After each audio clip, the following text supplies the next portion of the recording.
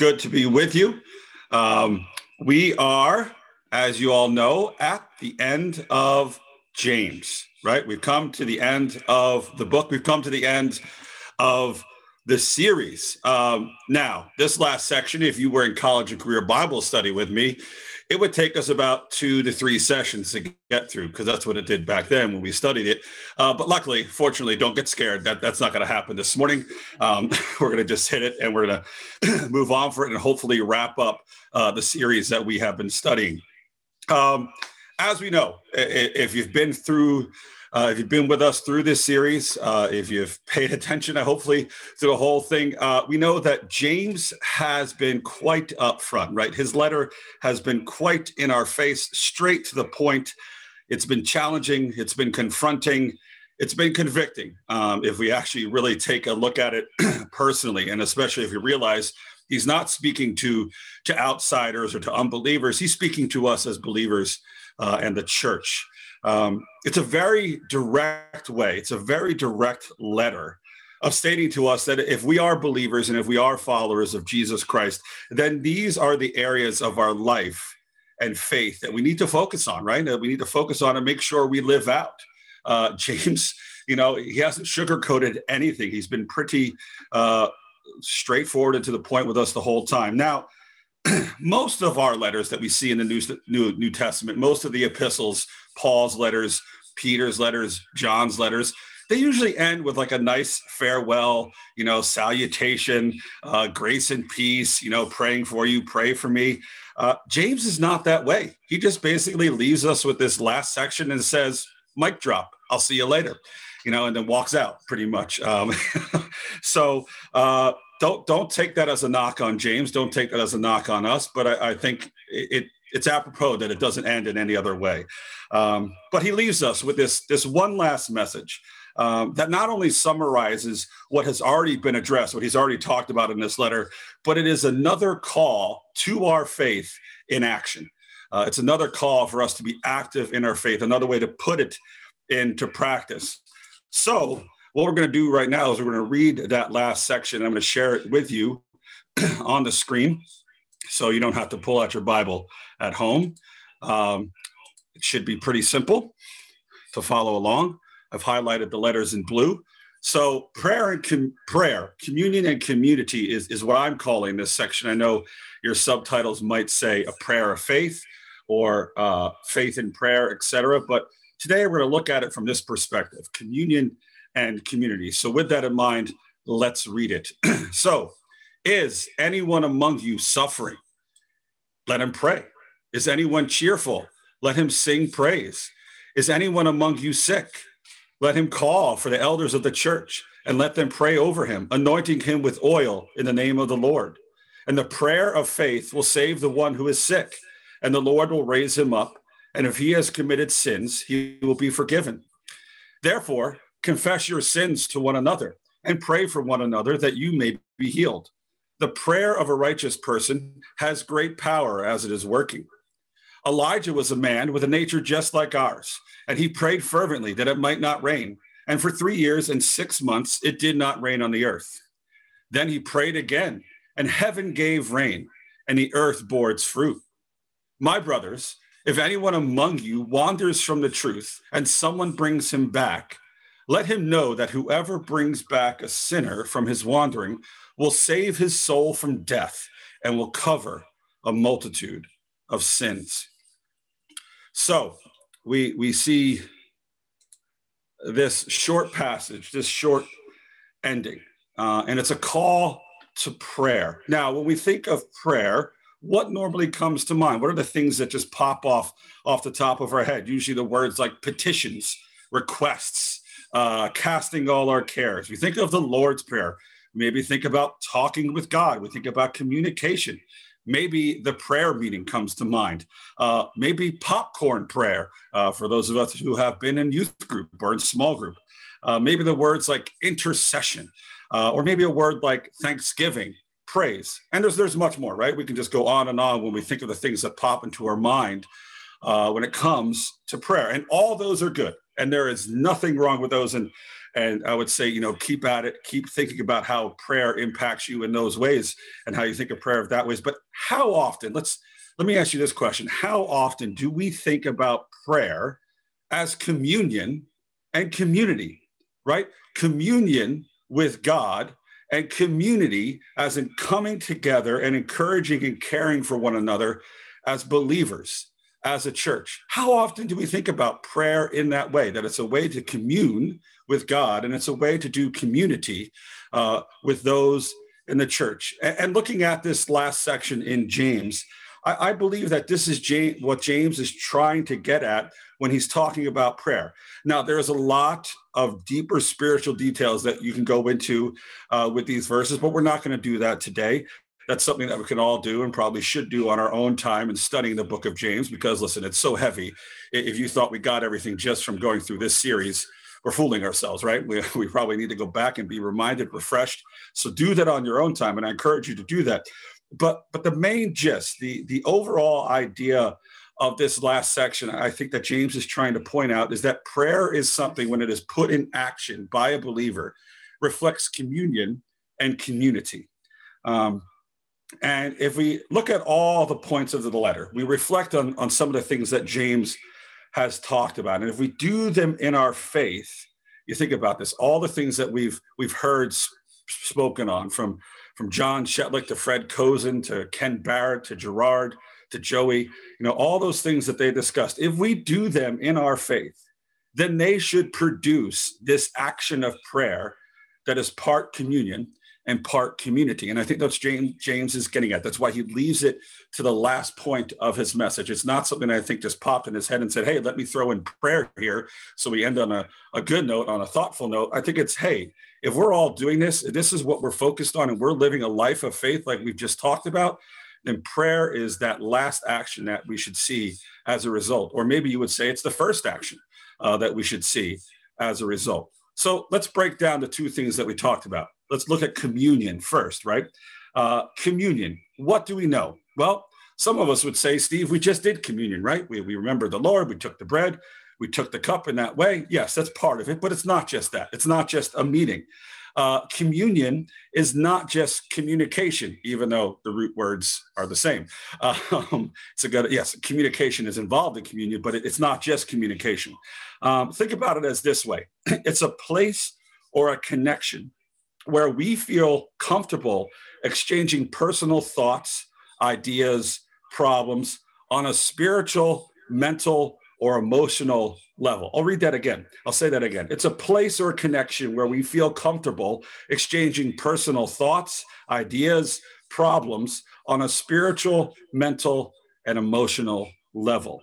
And in this case, prayer, as we know as a believer, is that exchange that is happening with God, right? When we commune with God in prayer, that is the exchange that is happening. We are doing that with God. And that's what James is saying. You as a believer know who you're talking to, know who you're communing with in prayer. We don't have to break it down and don't have to bring an understanding of that. This is who you're talking to. This is who you're communing when you pray. So when we see verses like verse 13, verse 15 and verse 17 and 18, where we see the example of Elijah, we understand that the ability to pray the way James is saying we should is possible because we have communion with God, because of that communion with God. Now, let's think about some of the things that James has already covered in this letter when it comes to maybe us being in that communion with God.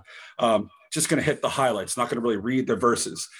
First off, at the start of the letter, we have counting it all joy in trials because they produce steadfastness. That's in chapter 1, verse 3. We can ask God for wisdom and he will give it graciously without reproach. That's in verse 5. God does not tempt us because he can't and he won't. That's in verse 13. Good gifts come down from the Father of lights, right? And that never changes. He doesn't change in giving us those good gifts. That's verse 17. The first half of chapter 2 talks about that we shouldn't show partiality because God doesn't show partiality. He doesn't show judgment, but he shows mercy towards us. So we should do the same. So he is merciful towards us. In chapter 4, in verses 6 and 10, we see that if we draw humbly near to God, he will graciously draw near to us, right? And then last week, as we talked about with Joey, that if we are patient on him to act, he will act in a way that is merciful and a way that is compassionate towards us. So think about this. If this is the God that James is describing, if this is the God that we have come to understand through this letter, that we worship, that we believe in, and if this is how God has promised to act towards us and for us, then we should feel comfortable with communing with him, right? If this is who God is, if he is this good, if he is this merciful, if he is this compassionate, if he is this gracious, that he's willing for us to draw near to him, then we should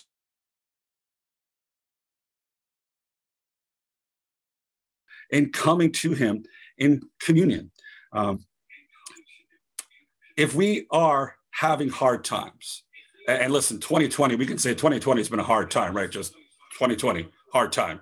That could be the title. If you're going to drop an album, 2020, hard times, Matt, work on that for me, please.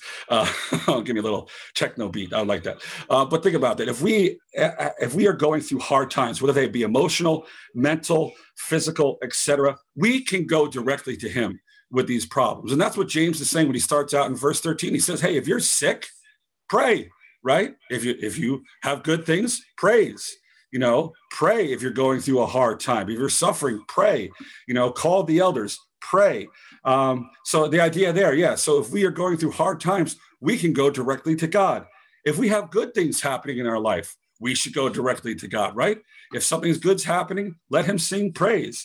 We can go share good news with God and thanksgiving and praise. In fact, we just spent a whole holiday for that, right? Even though we always say we shouldn't just be thankful on one day a year, but we can share good news with God. So in either condition, good or bad, God is approachable. God is going to listen, and God is going to respond to us in his way that is best fit, that is good for us, as James has already told us. And just like Joey shared last week with us and how important patience in the Lord is in hard times, so is prayer. Just like being patient in suffering, prayer is just as important in those hard times. If we're waiting on the Lord to act, we should be coming to him, approaching him, wanting him to act. And that's the best way to do it, through prayer. So if we believe these things about him that we just listed, then prayer should be our top priority, right? To go before anything else. Prayer is saying, Lord, I'm coming to you because I know I can, because you are approachable. And listen, I don't have the means to get through this. I don't have the means to be healed. I can't do it on my own. I can't do it by my own strength. I need your grace. I need your mercy. I need you to act. I need you to help me to be steadfast through this. I need you, et cetera, X, Y, Z. We can list all those things. I need you to help. So we need to remember that we can approach God. We can exchange what we're going through with God, good, bad, whatever we're facing. And it displays, as James told us back in chapter 1, that we have become hearers of the word and that we are patient in waiting for him. We show that we're living out the word, and we show that our faith is real, right? And we show that it's not some fake mirror on the wall, who's the fairest of them all, fairy tale faith. It's not a Disney fairy tale, mirror on the wall, who's the fairest of them all. Tell me the good things I need to know. I'm going through hard times. I don't want to hear about it. I just want to hear good. No, that's not what we're called to do with our faith. We're called, when we're going through those hard times, to be honest, to be straightforward, to be upfront, to come to God humbly, to approach him because he is approachable. We think of that verse in 1 Peter 5:7, where it says, casting all your anxieties on him because he cares for you.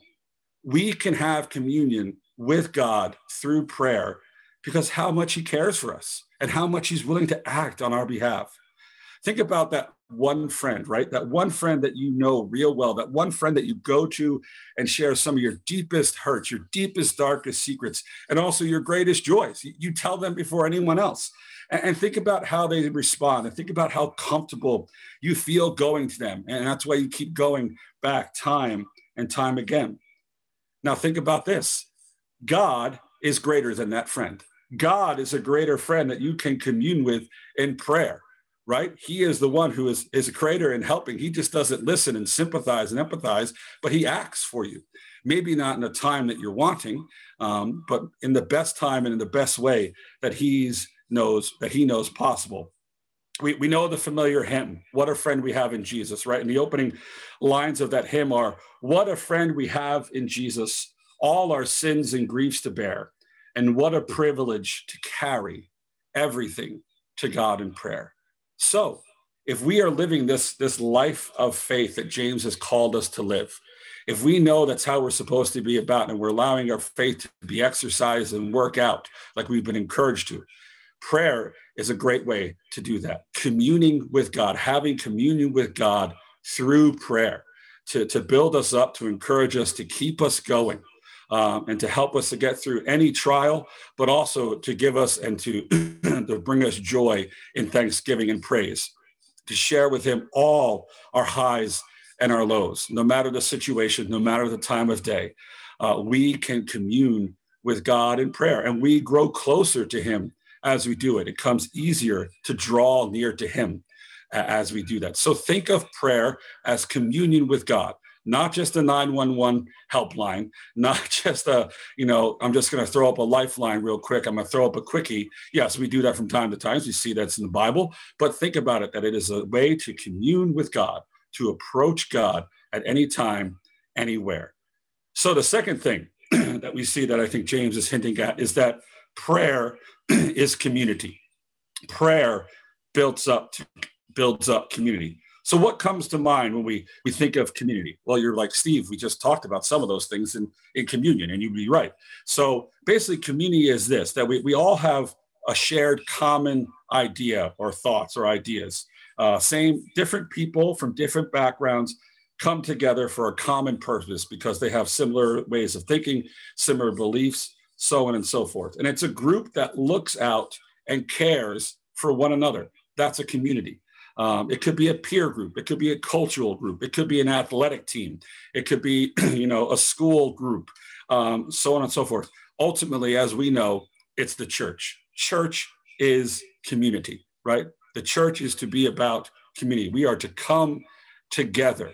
And not just in meeting form, right? Not just at 10:30 on Zoom or, Wednesdays at 7:30 or Thursday mornings at 6:30 or 9:15 or for youth group on Friday nights. It's not just coming together in scheduled meeting times. Community is supposed to be this thing that we can get together whenever and wherever, care for each other whenever and wherever. We don't have to wait for set meeting times. In fact, if you look at the book of Acts, there were no meeting times. When things happened, we see they acted, they got together. And obviously they prayed. One of the first things they did was prayer, because they knew as a community, they needed to come to God for help and to be built up to continue this thing called the gospel, to continue this thing that they have been given, this mission that they have been given to proclaim to all the world. So the church, the body of Christ, not the meeting schedule, is to be a community. And according to James, once again, we are to build up that community through prayer. I think this is something we often miss about prayer, right? We get so caught up in the petitions and intercedings and even the meetings that sometimes we forget. It's actually encouraging, sharing, and being comfortable enough with one another to commune with one another, and then ultimately to commune with God for one another, on one another's behalf. And we do it not for the good of ourselves, but we do it for the good of each other. We do it for the good of our body, the church, the community. We do it for a greater good than us, because we know that if the church is hurting, we're all going to be hurting. If one person is hurting, we're all going to suffer. That's what Paul writes in Corinthians. And consider once again how James has shared with us in this letter how we should treat one another, right? How we should treat others in this community. We know that we are to be doers of the word. And in so doing, there in chapter 1, we're to help those in need, especially those who are afflicted. We're not to show partiality. As we saw in James chapter 2, we're not to show judgment. We're supposed to show mercy, because as James writes in chapter 2 and verse 13, mercy triumphs over judgment. We are to be active and willing to help others through our faith. We see that kind of in chapter 2. We are to tame our tongue, right? We are to tame our tongue so that we are not cursing others, but that we are blessing, that we are encouraging, that we're building up, that we're praying for others. We're to use wisdom from above towards others, not use our own or use earthly wisdom. We're not to covet or war with each other because we don't have what someone else has. That doesn't show that we are friends with God. And so think about that. If that's who we are to be to each other, how does that then come out in our prayer? How does that look like in our prayer as a community? And I think James is driving home that if in our faith in Christ, this is how we treat others, especially believers, then praying for others or going to others for prayer should not be hard. It should be almost a second nature. And we see in this final section in this passage that James tells us it starts with the top down, right? If you are sick, call the elders. If you're sick, call the elders. Have them come pray for you. Have them come anoint you with oil. Have them come and pray for you. Go to them for prayer. Don't sit there in your room and be like, woe is me. Go to them. They are the leaders of your church. They care for the body. They're supposed to be leading it, helping it, wanting it to grow. So guess what? Go to them. And they are going to pray. I can remember when my father, many years ago, was in the hospital with his pancreatitis. And I remember Alan, at least, and if it was anybody else, I'm sorry, I forget, it was so long ago. Alan Wilkes went in to pray for my father.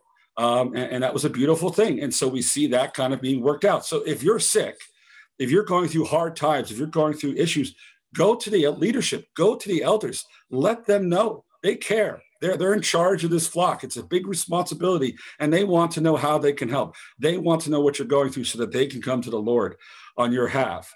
But also, we see in verse 13 that prayer is not just for one person to pray to God for their own problems, but I think James is also hinting that we should be praying for others. That idea that if you know someone is sick, you know someone is hurting, they have told you this, you should pray for them. If they share with you great news, you should praise the Lord with them, right? It's a communal thing. It's a community thing. We're building up one another through prayer. We think about all the time we've been praying for Arminda, right? We're praying for Arminda. It's not just Rocco by himself. The whole body is praying for Arminda. And when we hear good news, we praise. And when we hear maybe harder news, we pray all the more. And it's a beautiful thing to see community come together through prayer. We also see the harder part that it's a time to confess sins, right? Confess our issues, confess our problems to each other so that we can ask for healing for each other, that we can start the healing process, that we can see people be healed, as verse 16 tells us. Prayer is also the opportunity to bring someone who has wandered astray, wandered away from the faith, bring them back to the truth, and to show grace and mercy to them in restoring them so that they too can be healed. And that's at the end there in verse 5:20. So prayer is a communal process. Prayer is a community thing. And it starts with caring for each other. It then goes to confessing to bring healing for and with each other. And then it's also a concern and compassion for those who are really hurting and need help beyond what we may know or we may even understand. Prayer for one another is a powerful way to build community. That's why it says, we see there that prayer, the prayer of a righteous man has great power in its working. The Lord is saying, you come to me in prayer, you come to me in belief, you trust me with the problem. There is going to be great power working in this prayer, not yours, mine. And you're going to see it, and it's going to be amazing, and it's going to be wonderful, and it's going to do exactly what I intended it to do. So we can build up one another with prayer. And what James, I think, is suggesting, once again, it's not something that we do at a weekly prayer meeting. We just, not when we get together, have all the prayer requests, take them down and pray. It's not that. It's not just that. That is good. We should do that, yes. And it's not just the statement of when someone shares a problem, hey, I'll pray for you, and we leave, right? We say, oh, I'll pray for you, and then, we forget. Because if we're honest with ourselves, we probably forget. A lot of times we tell people we're going to pray for them, and then we go our merry way. It's not just that. But I believe what James is getting at, when the request is made, when it's made known to you as a body, as a fellow believer, then it's a momentary, urgent act of care and compassion that cannot wait, that cannot be delayed. Pray right there on the spot. If someone says, I'm going through this, say, let's pray. Maybe don't do it right there, like on a street corner in the middle of a crowd, maybe go somewhere quietly, but right there, start the process, right? Start the process of healing, start the process of petition and caring for one another through prayer. And prayer, let's be honest, prayer is not a time for gossip, right? It's not a time for us to come to a prayer meeting or come with requests and say, well, did you hear about so-and-so? They need prayer. Oh man, yeah, they really do need prayer. And we start to talk about that person and we don't really focus on praying for them. We sometimes use the prayer time or the prayer request time as a gossip time, which is not what we should be doing.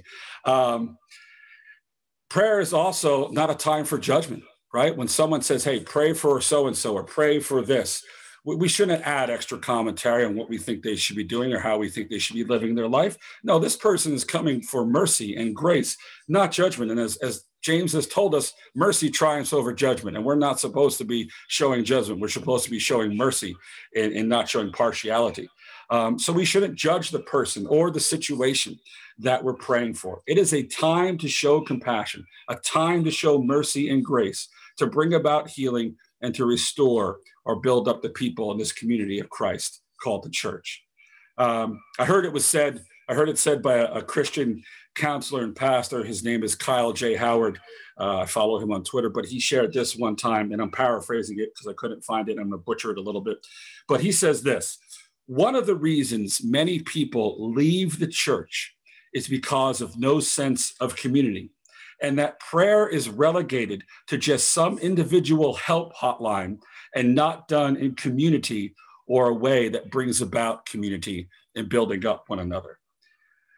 And that's hard hitting, right? That's hard to hear. And when we think about it, man, how many opportunities have we missed to build up our community in prayer? How many opportunities have we missed to help someone heal in our body and a fellow believer through prayer? The way the church community is really built up is through prayer. Prayer together with each other and prayer for each other. The singer-songwriter Brad Corrigan, some of you know him, his name is Bradigan. He says this in his song, Sitting on a Hill, and I think it really reflects the idea of prayer as communion and prayer as community. I'm just going to share that with you as we close. So here are the words. It says this: will you come quick upon the hill? We'll break some bread and we'll all take our fill. We have the greatest reason of all. We'll build a city or we'll fall. Haven't you heard that we are free? Haven't you traced the steps back from Calvary? We have the greatest reason of all. We'll build a city or we'll fall. We'll build a city without walls. And here's the really cool part, and I think this really drives the point home. So bring all your hammers, your nails, and your tools. Bring all you can spare and what you might use. And now loose your grip. We'll not need our hands today. We'll build the city as we pray. May we build a city. May we build that church community as we pray in communion with God and in community with each other. I'm going to suggest this. You don't have to do this, but I highly encourage it. When we go into our breakout rooms, and this might be uncomfortable, and this might be really challenging for some of us, but I suggest that we spend time in our breakout sessions today praying for each other. Don't need to do it in such a way where, we have gossip or we have long conversations or we judge and have side commentary. No, just let the person make the prayer request and pray for it on the spot. It doesn't need to be long. It doesn't need to be, 1,000 words or, so biblically, worded. It could just be something simple. It could just be a popcorn prayer. So if this might be something that helps us start building our community through prayer, helps us in our communion with God through prayer. May we be a church. May we be a people that when people say, hey, they act out their faith, they can say, well, they do it because of their communion with God and the way they build up their community in prayer. Let's close in prayer. Heavenly Father, we are thankful for this time. We're thankful for your word. We're thankful for this this message and this section on prayer, Lord, and we just ask right now as we come before you humbly, we pray that you would help us to understand that this is the best way to have communion with you, and also the best way to build up our community as a church, Lord. Help us to remember that prayer is not just something that we do when we are in desperate need of help, but it's something that's supposed to be an open line of communication, an open experience where we share everything with you, good or bad, Lord. And then also ultimately where we are able, we feel comfortable in sharing with our local and fellow believers in the body of Christ. So Lord, help us to be merciful. Help us to be gracious. Help us to be compassionate. Help us not to show partiality or judgment when people come to us in prayer. Help us to be people, your people, who others can come to and share these requests with us because they know that we will bring them before you, that we care for them and we want to see them healed. We want to see them brought back. We want to see them have good things happen to them. So Lord, help us to be a people that we can come to with prayer requests. Help us to be a people that pray with you as top priority, whether we're suffering or whether we're having a great experience in how you're working in our lives. So speak to each and every one of our hearts, Lord, mine especially, and help us to see prayer and act out prayer in this way of communion with you and community with each other. We lift up all these things in your name. Amen.